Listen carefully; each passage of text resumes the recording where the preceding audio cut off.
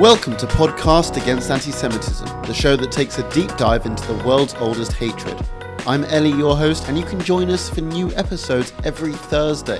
Subscribe now at antisemitism.org/podcast or wherever you get your podcasts to make sure you never miss a show. You can also watch the podcast on our YouTube channel. And please consider leaving us a nice review so we can grow our listenership. It makes a big difference. In today's episode, I sit down with the Brooklyn-based Rabbi Mordechai Lightstone, one of the key figures spearheading the social media of Chabad.org, the official homepage for the worldwide Chabad Lubavitch movement. Rabbi Lightstone and I touch upon a variety of interesting topics throughout our conversation, but something that stuck with me was his perspective as a Hasidic Jew on the current spike in anti-Semitism against identifiably Jewish people such as himself. He not only describes the community's response to the anti-Semitism in New York today, but he relates it to events that transpired 30 years ago, such as the deadly Crown Heights riot. I learned a lot and found this conversation to be incredibly compelling, and I think you will too. But first, a roundup of this week's main headlines. The German Chancellor has condemned remarks by the President of the Palestinian Authority made while on a visit to Berlin. PA President Mahmoud Abbas, also known as Abu Mazen, refused to condemn the horrific attack by Arab terrorists at the Munich Olympics in 1972, when they murdered 11 Israeli athletes. Instead, Mr. Abbas accused Israel of committing 50 Holocausts. According to the international definition of anti-Semitism, drawing comparisons of contemporary Israeli policy to that of the Nazis is an example of anti-Semitism. German Chancellor Olaf Scholz, who was standing next to Mr. Abbas when he made his remark, later condemned it on Twitter, writing, "For us Germans in particular, any relativization of the singularity of the Holocaust is intolerable and unacceptable. I am disgusted by the outrageous remarks made by the Palestinian President Mahmoud Abbas." Glyn Secker, the secretary of Jewish Voice for Labour, an anti-Semitism denial group and sham Jewish representative organisation, has said that, quote, "Jews who place Israel at the core of their being are an obscenity." In footage published by the Jewish News, Mr. Secker can appear to be heard making the remarks in his speech at a protest organised by Stop the War, the Palestinian Solidarity Campaign, and Friends of Al-Aqsa. In the past, Mr. Secker has said that Jewish organisations are, quote, "in the gutter" and part of the problem, among other inflammatory comments. Flyers claiming that, quote, "challenging Jewish privilege is social justice" were distributed to homes in Brighton and Hove recently. The flyers utilised classic anti-Semitic tropes of power and control in asking why Jewish people, quote, "get special privilege when it comes to top universities." The flyers go on to state, "Challenging white privilege and Jewish privilege is not anti-Semitic, it is not defamatory, it does not insult anyone, it is social justice."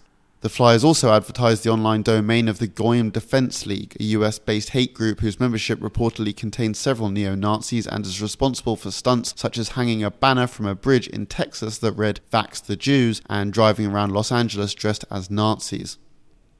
The Catholic Church in Spain has announced an investigation into claims made in an Israeli newspaper that some towns and villages in the country still observe rituals relating to the anti-Semitic blood libel. The blood libel is a racist claim that Jews use the blood of Christian children in religious rituals and has been part of Christian and, in the modern era, also Islamic anti-Semitism for centuries. It was also used to justify the expulsion of the Jews from Spain in 1492. According to the Haaretz newspaper, one example is in Toledo, where the Santo Niño de la Guarda myth is still commemorated. The myth dates back to 1480 and imagines that a child from the village was abducted and murdered by Jews, even though no child was reported missing at the time. Regardless, every September, villagers carry an effigy of a child to the church where it is blessed by the clergy over the course of a 5-day festival, with the child venerated as a saint.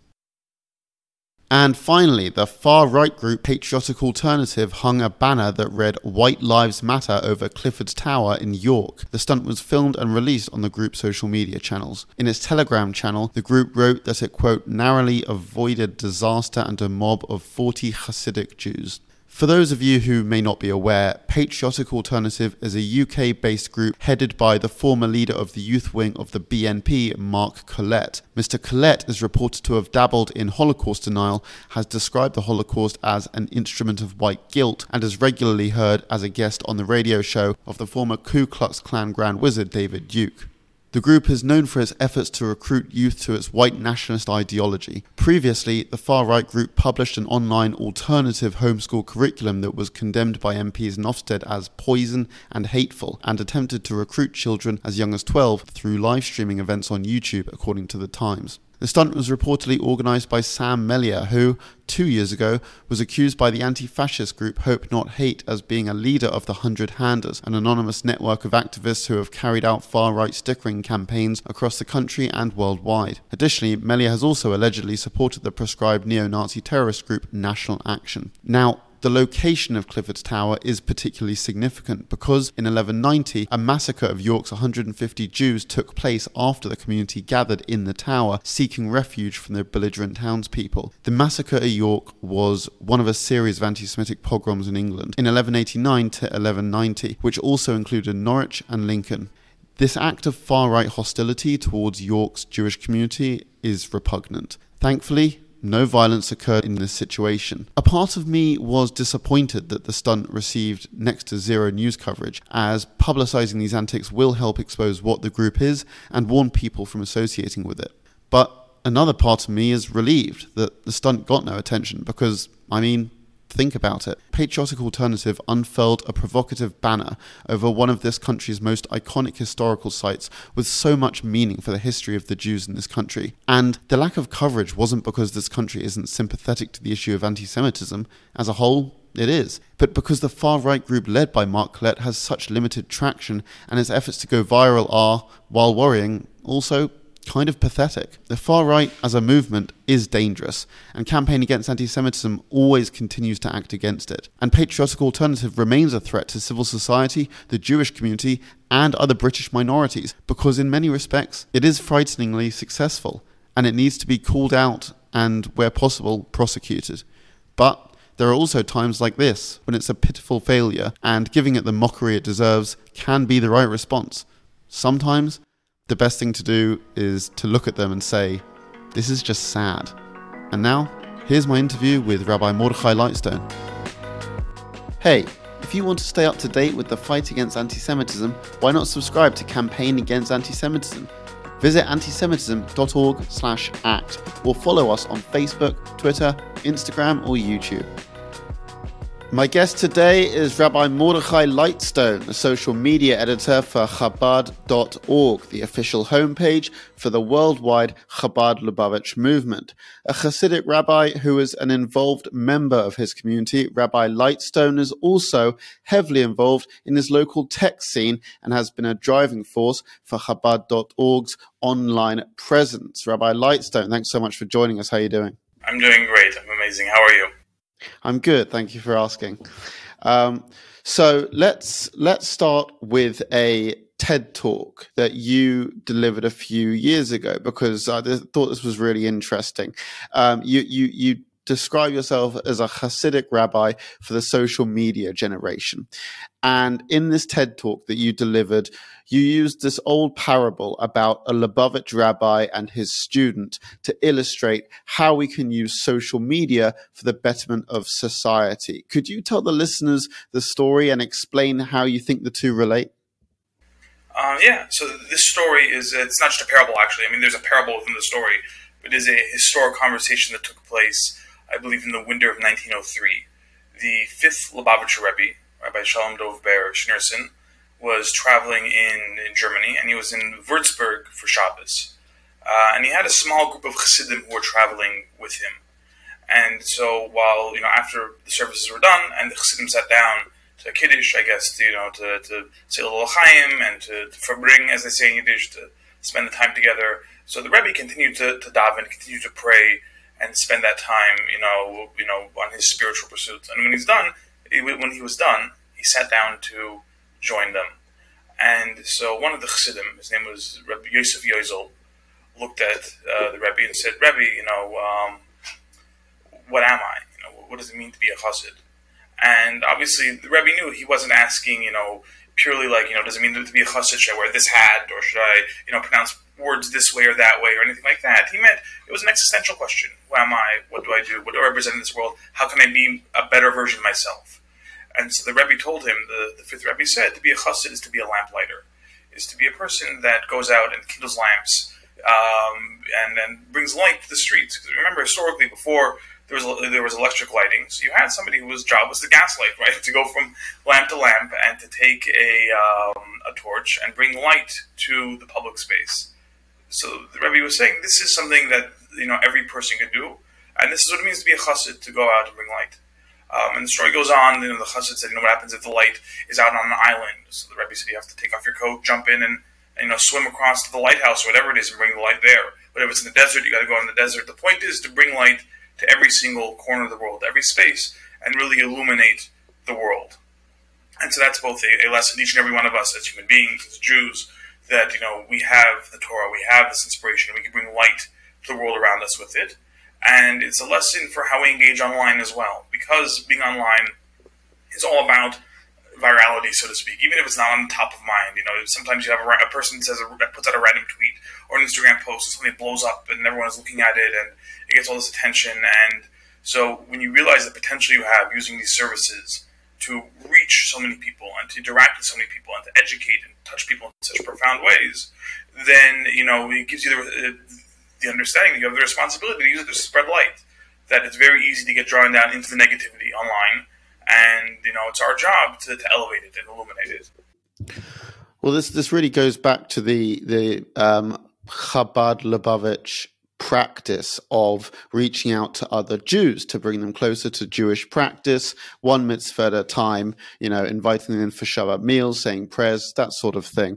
And it's really interesting how it's been connected to social media. And of course, this practice has gone on for centuries, and it's still carrying on, like across the world. Like I remember earlier this year around Pesach, I was approached on the street by my local Chabad in North London. They asked if I would like to lay tefillin with them. I said yes, I would, and they gave me free matzah, and it was great. It was a very nice, wholesome moment. And what I want to know is how has this practice change, if it has changed, with social media? What did it look like before, and what does it look like now?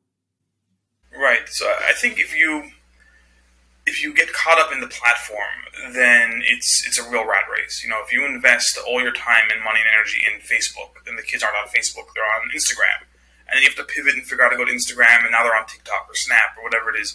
You're never going to be able to really catch up in that way. But if you're using these platforms as a way to connect human beings, to connect from neshama to neshama, from one Jew to another, from one person to another, in that way, then you're no longer caught up in the question of which platform to be on. You're connecting to human beings, and therefore it doesn't matter what the current trend is. You're ready and able to take the ability to inspire, to hold a conversation, to answer questions, to share information, no matter where you are.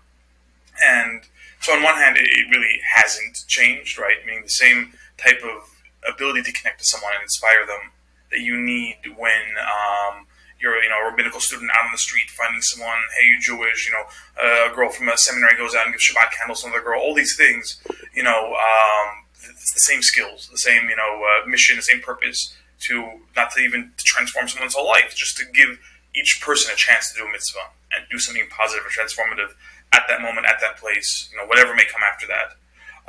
And so that's the same on social media.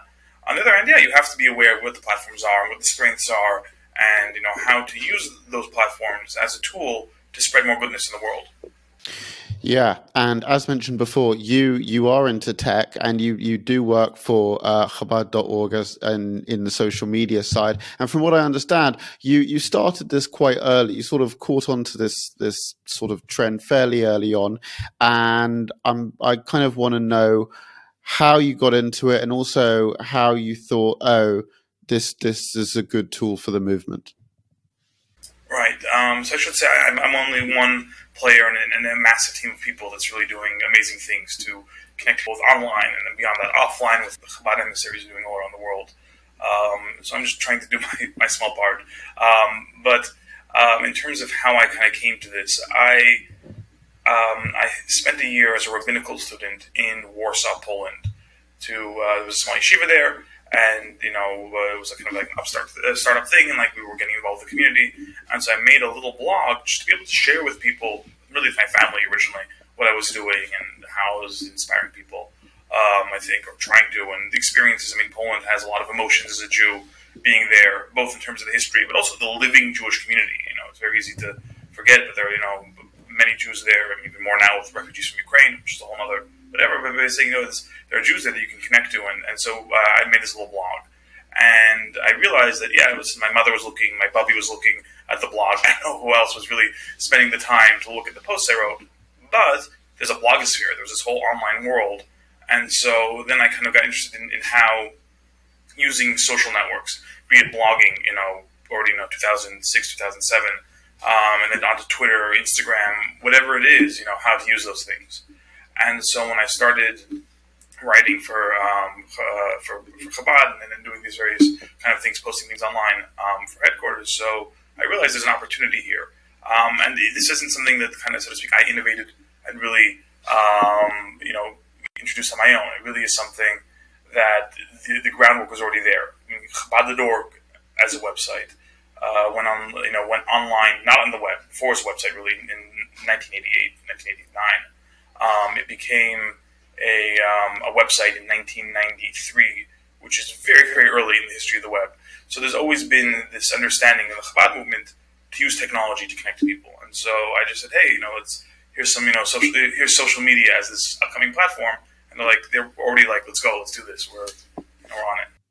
That's really cool. And look, we've spoken a bit about how we can use social media for the good. The theme of the podcast is anti-Semitism, as you know, and we know that many Jews will have also experienced the bad side of social media, that being anti-Semitic trolls and that sort of thing. As someone who is in tech and understands social media, what do you think needs to be done to tackle online anti-Semitism? Should we simply carry on blocking and reporting, or is this something that tech giants sort of need to deal with from their end? So when we look at social media today, I think we definitely do need a multi-pronged approach, right? You have an issue with the platforms, where you have these platforms that allow people to push out disinformation and anti-Semitism, at such scale so quickly. And it's, so hard to get down. It's like a whack-a-mole where you have to try, and even if they do pull down one thing, it pops up in a bunch of other places. And I do think that technology companies do have a responsibility to do this. I mean, listen, I know, we made a challah baking video and uploaded it online, and we had the rights to use the song, but still the DRM popped in and pulled it down and had to, manually be approved. So they definitely have, when there's an incentive when it comes to, content in other ways, they have the ability, I think, to use AI and stuff like that to help filter out potential issues. So you have to imagine if anti-Semitism is a priority, the ability to help get it down should exist. So that's one thing.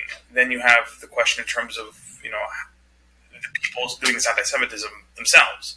I once had this experience where somebody said something anti-Semitic to me on Twitter, and I replied to him you must not speak to a lot of Jews. And he goes, well, why would I want to speak to Jews? They're horrible people, and I try and avoid them as much as possible, and I would never want to speak to a Jew. And we had this back and forth, and when he made that comment, it was already 15 minutes into the exchange where he said he didn't want to speak to, he didn't like speaking to Jews, and he tried to avoid them. You realize you just spent 15 minutes arguing online with a Hasidic rabbi, right? His account disappeared, and that was it. It was... So, there is, these people themselves, I think there is an education issue, right? For both in terms of sometimes you do have well-meaning people. I've had the experience where I see someone say something online, and it's very easy to jump on them. And I've trained myself that if you look at the person, you see this is an account that's not we used to call them the eggs, on Twitter. Twitter because it's so public-facing. It's really any of these platforms, when you see that it's an account, the real person behind it, it's really making, in their minds, a good attempt. So sometimes if you have that ability to go in and say, hey, I saw you said this. Did you think about it that way? Have you seen it this way? You realize that, when you say something about, Hasidic Jews, I'm a Hasidic Jew and this hurts me. And, there's a way to engage in dialogue that I think is constructive. That won't weed out the trolls. I mean, the trolls aren't there in good faith anyway. And so I guess the final question is, once you've, if you have the platforms fixed, then there's education both in terms of how you engage with them and schools in general and the world in general taking anti-Semitism seriously and teaching kids about this. I guess the final thing is, how you view it yourself, because there's always going to be darkness online. It's a powerful tool, and because it's so powerful, it has the ability to bring a lot of negative stuff as well, and therefore it's our job to focus on how we do it. When I first started really getting into social media, I had this experience where there were people who were being antagonistic to me and not very friendly, and I would get in these fights and and back and forth and arguing with them and trying to convince them. And my wife looked at me and said, Mordechai, you're not very happy right now. I'm like, you're right, I'm not. I'm being dragged down, I'm being schlepped into the mud by all these people.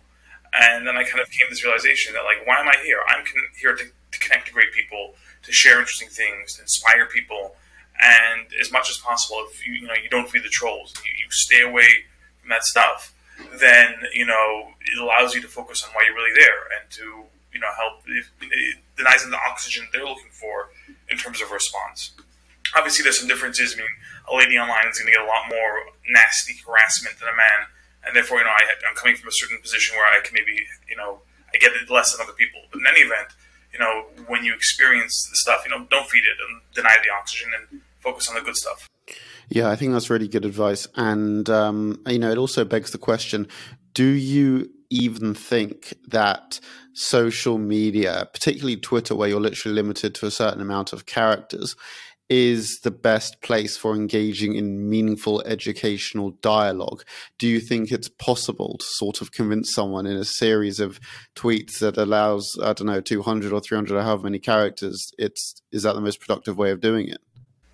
Often not, but I think that depends on the person. Meaning, someone who's in good faith trying to learn, you could share an article. You could take an article from Chabad or from some other source and say, here's something that gives a different perspective and it explains why we're doing it, what we're doing, and what this means to us, and whatever it is. And so you have that ability to send people to, a better place. Sometimes I'll DM people.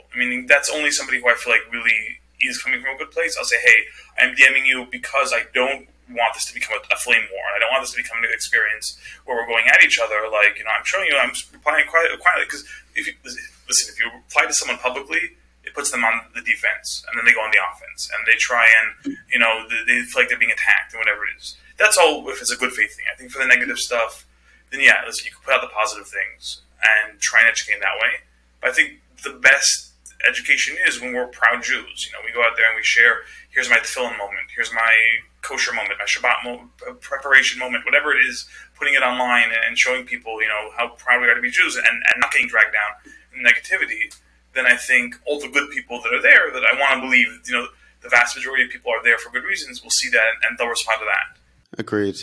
Agreed. All too often, that the trolls can take too much of an effect, and in a way they end up defining people's Jewish identities with anti-Semitism, which is a shame, because sometimes we forget that no, I'm more than a victim of anti-Semitism. I'm a proud Jew and I do this and I say this, and let's not forget that. Exactly. It really is, I think, the ultimate way to address anti-Semitism is to not let it define us. That we have so much more than that, Yeah, it really is.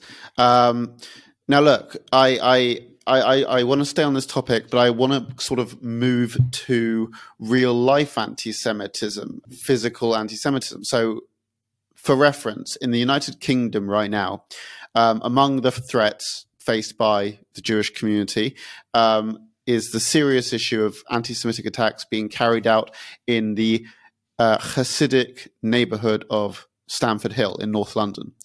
And I know that neighborhoods in Brooklyn, in New York City, have a similar issue. Earlier this year in March, the NYPD revealed that anti-Semitic hate crimes rose by 92% compared to a year ago. And many of these attacks have been carried out against Hasidim who are identifiably Jewish, meaning people can immediately see from how they dress that they are Jewish. I'm wondering, why do you think we're seeing this spike in anti-Semitism against the more visible Jewish members of the community? Right. So, I think I guess there's a couple different things. I think the spike itself, you have to look at kind of the longer trend, so to speak, because I think COVID pushed everything down. So the huge spike we're seeing now is just because people were in lockdown, in 2020 and a little bit in 2021, so to speak. But listen, the Hasidic communities kind of find themselves in two interesting positions. One, they tend to live, at least I've been to London. I'm, kind of familiar with the London community. Actually, my grandmother, my granny, was from London as well. She moved to Canada after the war. So I have, a connection to London as well, but I'm just not as familiar in terms of the nuances and, how geography and sociology, things like that play out in the communities there. So I can't comment on that with as much knowledge. But in Brooklyn, you have two things. One, you have the Hasidic Jews stayed in Brooklyn when everyone else left. When New York City experienced a massive, spike in crime in the 60s and the 70s and the 80s. So you had white flight, and a lot of kind of Jewish communities decamped for, other, neighborhoods or even other, boroughs or city. They moved out of the city entirely, and they moved out of New York City to the suburbs.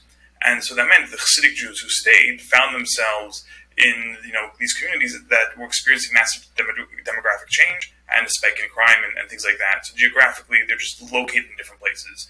And when you're dealing with places that have a higher rate of crime as well, you're going to have higher anti-Semitism, you're going to have all these things. It kind of comes part and parcel, I think. If you're in the suburbs, you're not on the street as much. You're not, exposed to people that may be getting this information and what have you. Then the other issue is that, as Hasidic Jews or visibly identifiable Jews, we're just easier to spot. I wear my identity, quite literally in my clothes, my hat, and my beard, and whatever it is, my yarmulke. And therefore, any of these symbols, they make us more identifiable, and people are able to see us. And at that point in time, we become kind of the point of whatchamacallit, of aggression for all, for everyone. I mean, it's funny in general. I think when you think about the way anti-Semitism works, if you could call it funny, it's not, tragically that when you think about anti-Semitism, we're both the bankers and the communists and, the people that, don't live in Israel, and we do live in Israel. No matter what, whatever excuse someone's looking for, they'll have it. So when you're just visibly Jewish, people looking at you say, you're X, Y, and Z, whatever it is. It's like, I'm not a landlord, I'm not a this, I'm not that. It's easy to project it on us. It's an issue. You mentioned that in the 60s and 70s, the white flight and people moved out due to the crime, but the Hasidic Jews stayed. Why was that? So that's actually very interesting. When it comes to Crown Heights, the Lubavitcher Rebbe basically said that Jews don't run. That there were, number one, you don't have a reason to be afraid of your neighbors. There's actually an interesting letter where a person wrote that his mother had purchased a house, and this was in 1955, I forget the exact, 56. It was very early on in the terms of the Hasidic presence in Crown Heights in general. Crown Heights being a neighborhood in Brooklyn where the Lubavitch movement is based. And so this person wrote to the Rebbe saying that his mother bought a house and a non-Jewish, non-white family moved next door. So the Rebbe said, why are you afraid? Like, you came from Europe. The white people there didn't treat us very nicely, so you don't need to worry about someone that moves next to you that looks different. They're good people that are trying to do good things as well. So there was, number one, you don't run away from your neighbors. That's the first thing.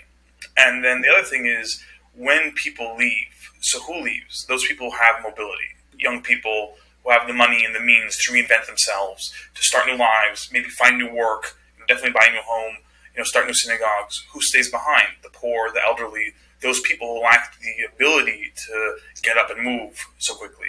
And so when you have this flight, ultimately what happens is you may be saving yourself, but you're abandoning the most vulnerable within our community. And therefore, in terms of the Hasidic community, the Rebbe said, you can't leave because there are others here. You may be able to leave and you'll be fine.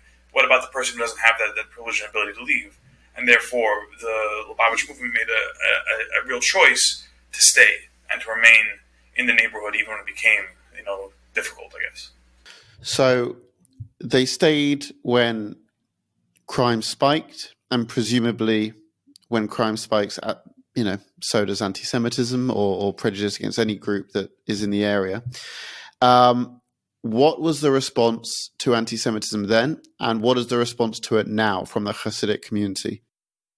Right. I mean, I think there are kind of timeless responses, which I think interest me more in that sense that you need safety, right? If people are being beaten up, no matter what your feelings are about mass incarceration, which, from our point of view is a problem, right? In America, particularly if so many people in jail and their lives are destroyed, there's real issues there. But you need to stop the crime, right? You need to be able to make sure that people are safe, that people aren't being assaulted in the street just when they're walking home from shul. So you need that, that police presence, and you need things in place to make sure that there is, just a basic safety for people to exist as people. That's one.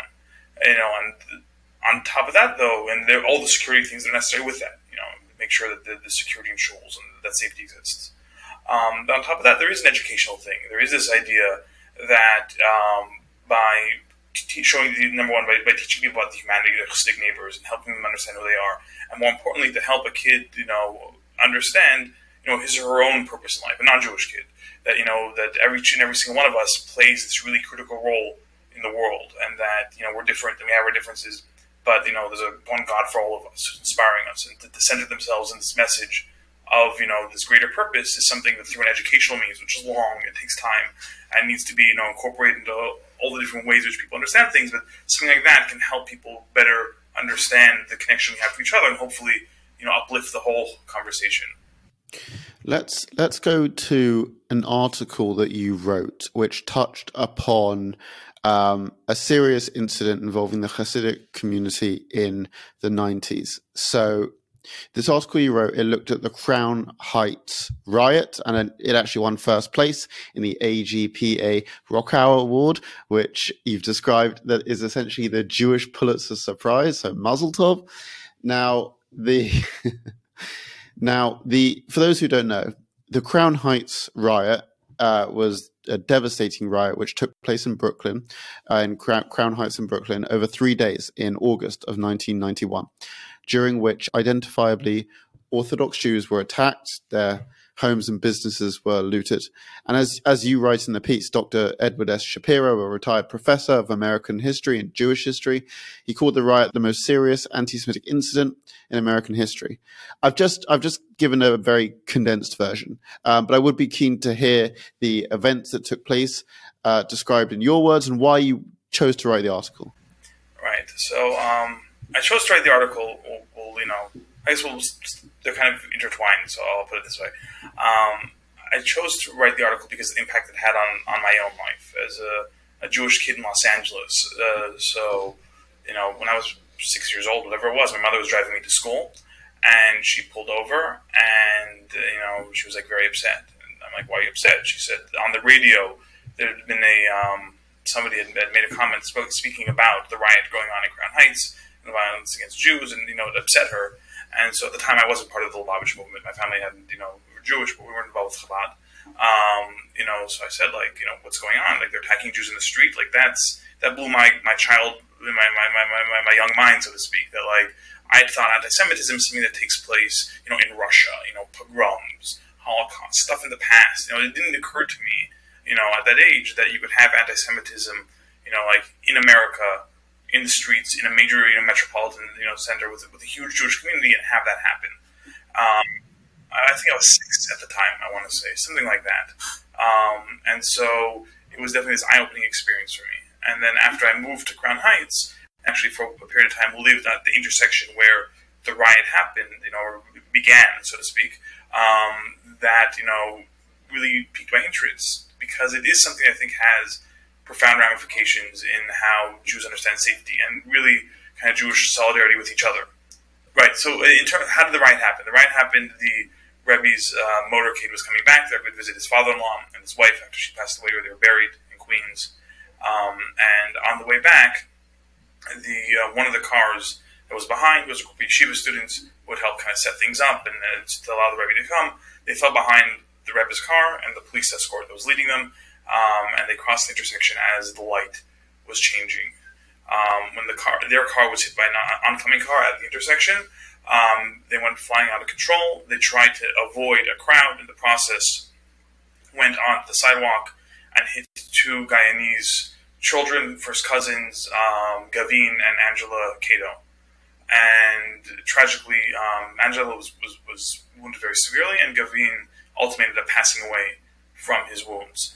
The Hasidic driver in the car jumped out, tried to help them, was unable to, and in the process, a crowd gathered immediately. It was, a Brooklyn day where everyone was outside. The weather was pretty nice. People came over, and immediately the crowd became very aggressive. And there was this, perception that the Jews had somehow did it on purpose. Somebody called the paramedics, and someone also called Hatzalah, being the Jewish volunteer ambulance service, which was created in New York City. Now it's all over the world, as a way to help fill in the gaps when New York City infrastructure was down.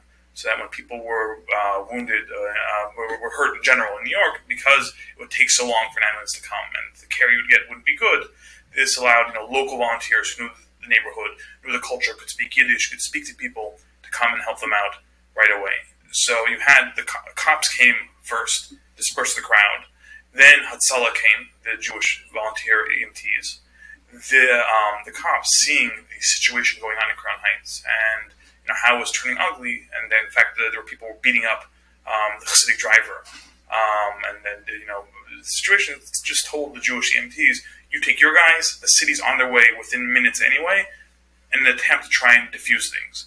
And in fact, the EMTs themselves had tried to work on the wounded children, but just seeing how toxic it was and how violent it was getting, the cops said, just take the Jews and go. The optics of that did not look well to the crowd. So when people didn't see and understand this was an attempt by the police, by non-Jewish police officers, to try and defuse the situation, instead it was interpreted as the Jews only take care of the Jews and left the children to die. The city EMTs came very shortly after that. Unfortunately, they weren't able to help Gavin, who passed away. Later, after these events, the people stood out on the corner, non-Jews, and began to speak about, the Lubavitchers doing this and the Hasidic Jews doing that, and spreading all kinds of really conspiracy theories, if you think about the things they said, rumors that people were drunk and all kinds of things that were just baseless. And the crowd got very angry. People ran to the neighborhood and began to, throw rocks at windows that had mezuzahs on it and beat up Jews they saw on the street. Jump forward to later that evening, and there was a student named Yanko Rosenbaum who was visiting from Australia. He was working on his doctoral thesis about actually anti-Semitism in interwar Poland and about the relevancy to the world today, which is kind of chilling if you think about the ramifications of what he was looking into. He had been studying in the YIVO archive in New York, and he was staying by family friends in Crown Heights. He was coming back to Brooklyn from being in a different neighborhood, and when he was walking on the street, he was accosted by a crowd of people. The numbers vary. It could have been 15 to 20, 30, different, but the whole group of people came over and began to beat him up, and ultimately someone took a knife and began to stab him. This really was kind of a group attack on him, and even though he was a strong, tall person, he was unable to fend off the entire crowd. He was hurt very badly. The police came, and they brought him to the hospital, where he passed away from his wounds later, early the next morning. And so, this just, kind of set the stage for really, really awful days. And that's why a lot of people in Crown Heights call what happened, the riot, the riot that came, from these events, they called it a pogrom, because you had this experience where you had non-Jews destroying Jewish homes, destroying Jewish property. The police, for whatever reason, this is kind of, you can look at the article that has a lot of back and forth about, various ways in which people understand what happened, but, at the very least, the police didn't act. They didn't step in, and they stood by. And so that caused, just this really, horrible, frightening experience where anti-Semitism happened. I think the relevance, to us is how we as a Jewish community can and should stick by each other, right? That's kind of the takeaway that I have today. Because in America, sadly, some of the Jewish, main organizations didn't speak up right away, and eventually they understood what was going on, understood the horror what was happening. But because it was these Hasidic Jews, the Haredi, they're so not like us. Maybe something happened, and they were slow to act. And I think today there's a lesson that when something bad happens to any Jew, no matter who they are or what they look like, it needs to be important to each and every single one of us, because we really are in this together. And there was an opinion piece written by someone named Abe Rosenthal. He was a big journalist here in whatchamacallit, in America, in the New York Times.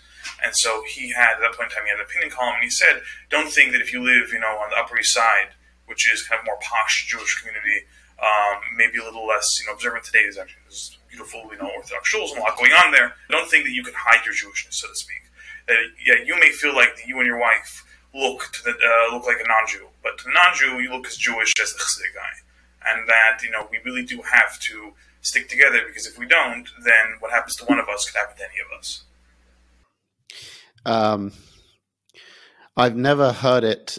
I've never heard the series of events told in that way, and it's put together like that, it's actually quite shocking. I don't know why I say actually. It's absolutely horrible. This is the first time I've really heard it told fluidly. I've read articles about it, but when you hear it like that, it's really frightening. And the scene of that student who was there to write about and study about anti-Semitism being surrounded by a baying mob is just horrifying. It's terrifying.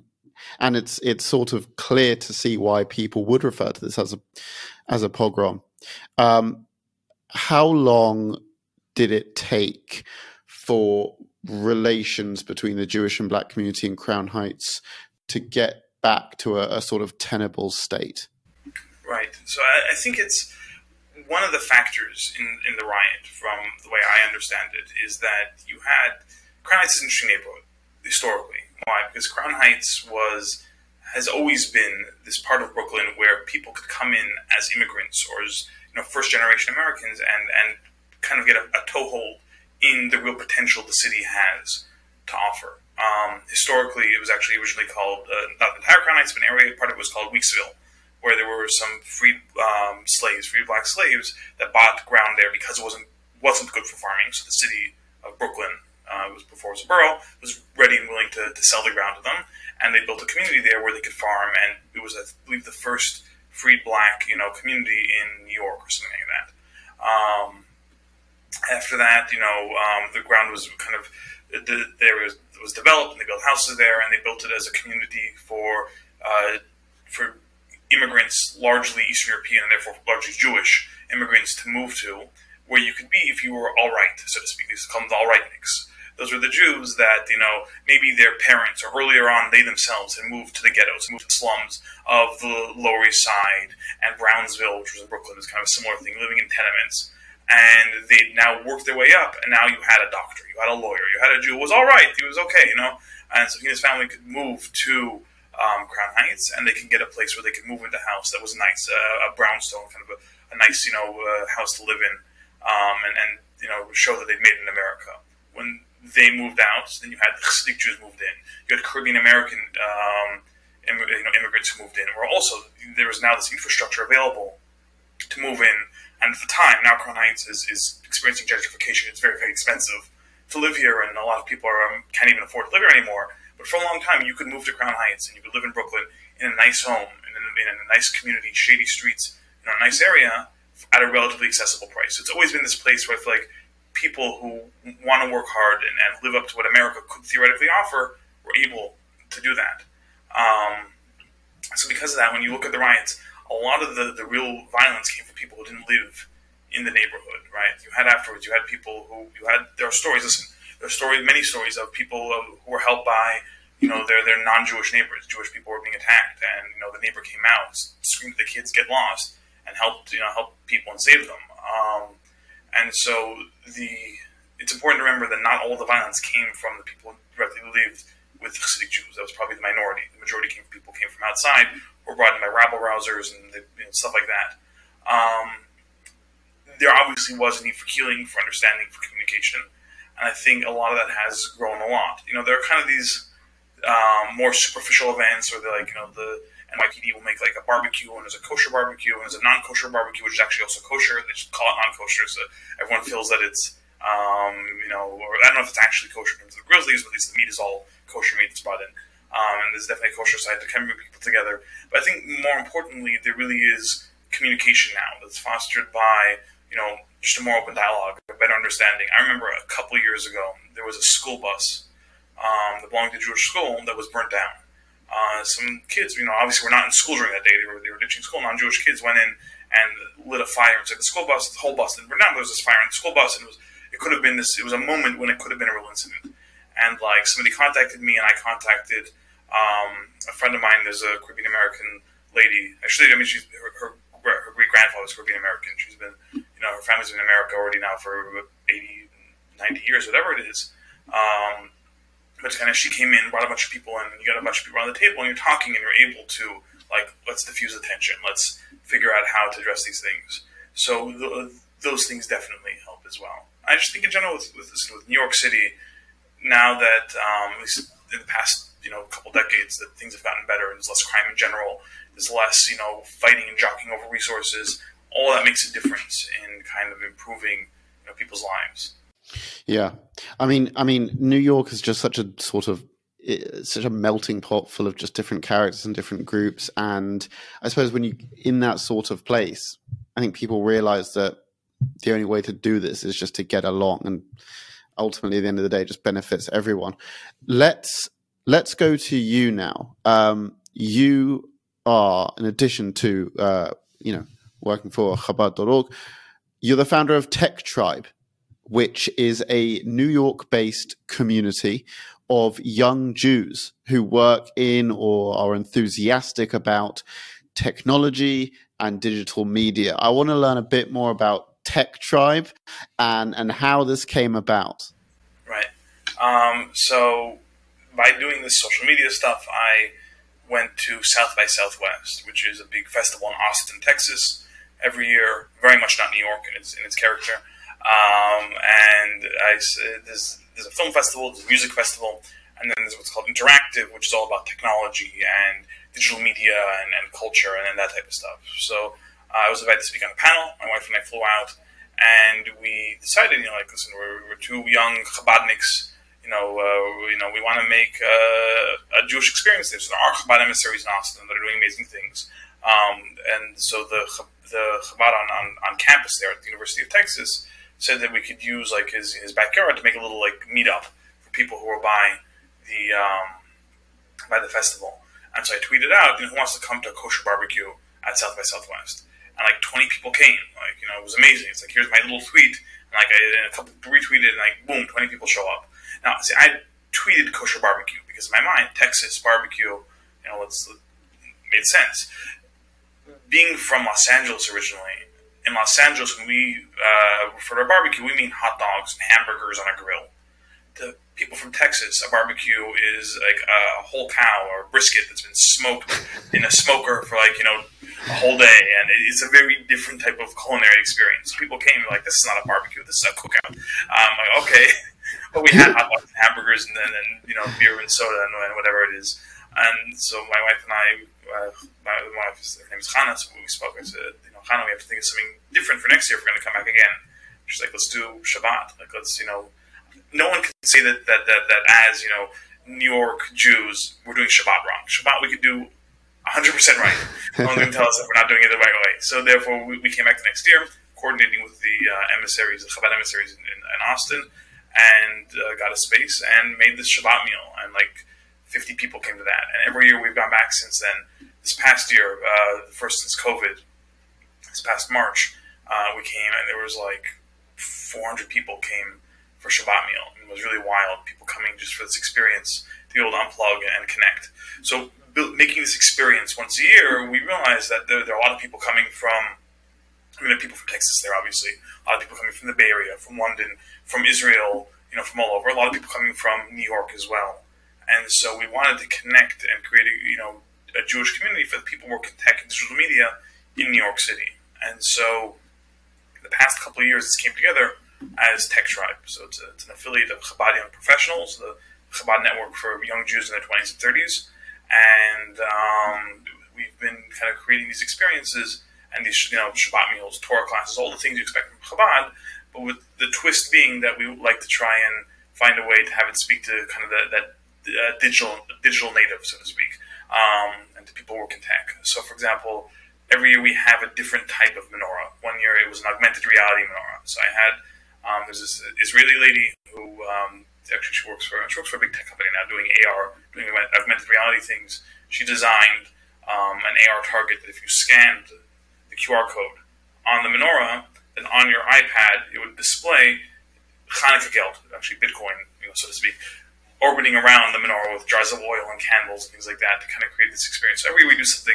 This past year we had an NFT menorah to kind of capitalize on that, where if you purchase the NFT that's on the menorah, you also get the digital file to be able to 3D print the menorah, so that it doesn't just stay as some sort of virtual thing, but you can actually make your own one-of-a-kind menorah as well. So, I want to talk about your NFT project, NF Torah, where you sell NFTs. First of all, Very, very quickly, can you sort of, for those who don't know, I'm talking about myself now, I don't know, can you please explain what an NFT is? Because I've read so many articles and I still don't think I understand.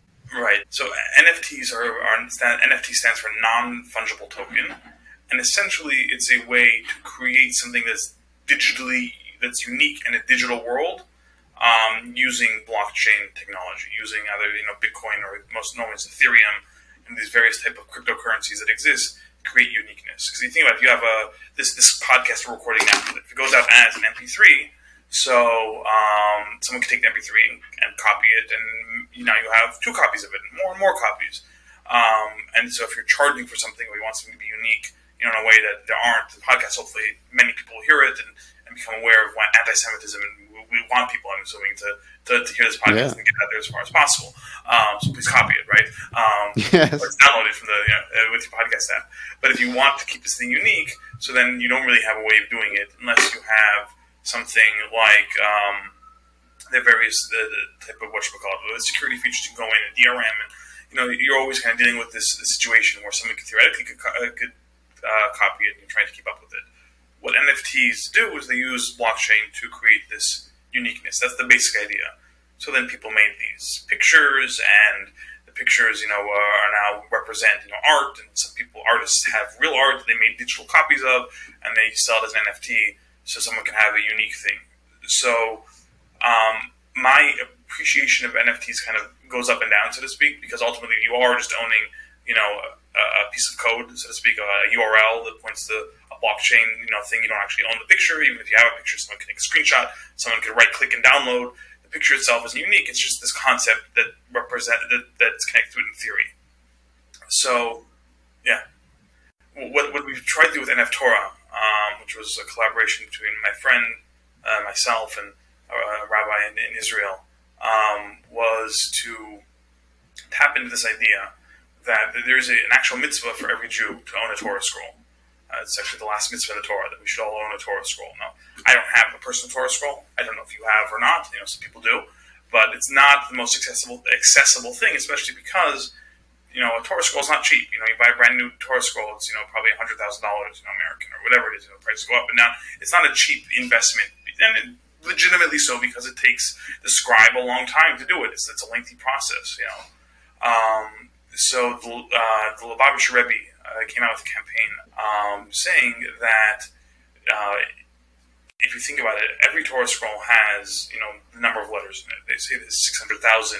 Corresponding to the number of Jews. It's actually a little bit less, but there's ways of making that math work, different time. But in any event, every letter is important. If the Torah is missing one letter, then the whole scroll is no good. That's a lesson in terms of anti-Semitism in Jews, right? That if one Jew is missing, then the scroll of the Jewish people is also lacking something.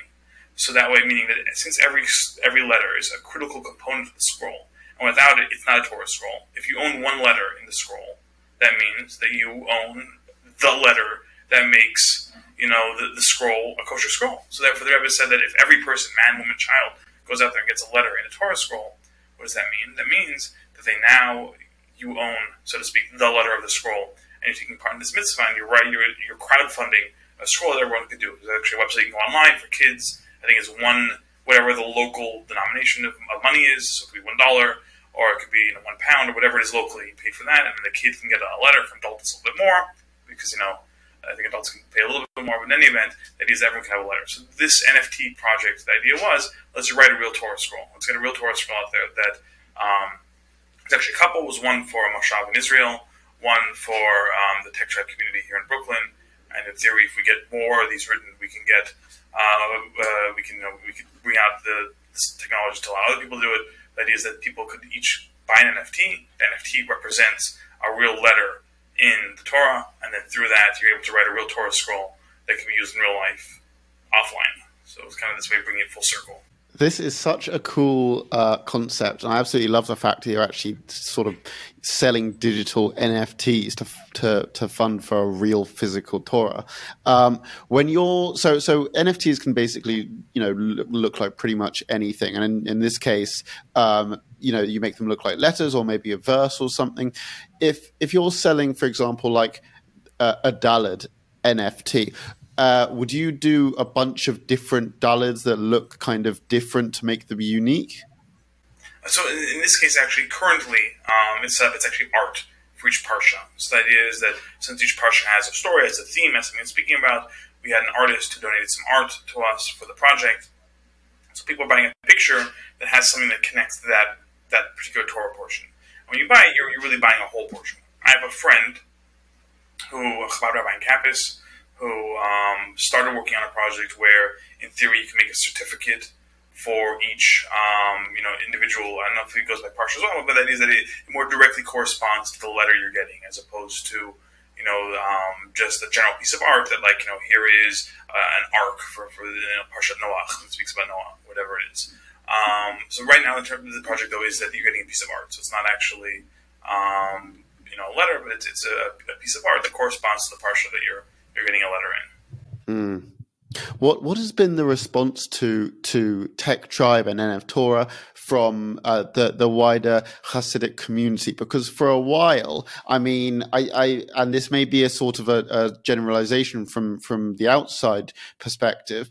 A lot of, it seems that smartphones and technology was often shunned, and it was viewed as a sort of a gateway to, I don't know, dodgy things on the internet or something. So it's just better to avoid it. So what has the response been from the Hasidic community to this sort of thing?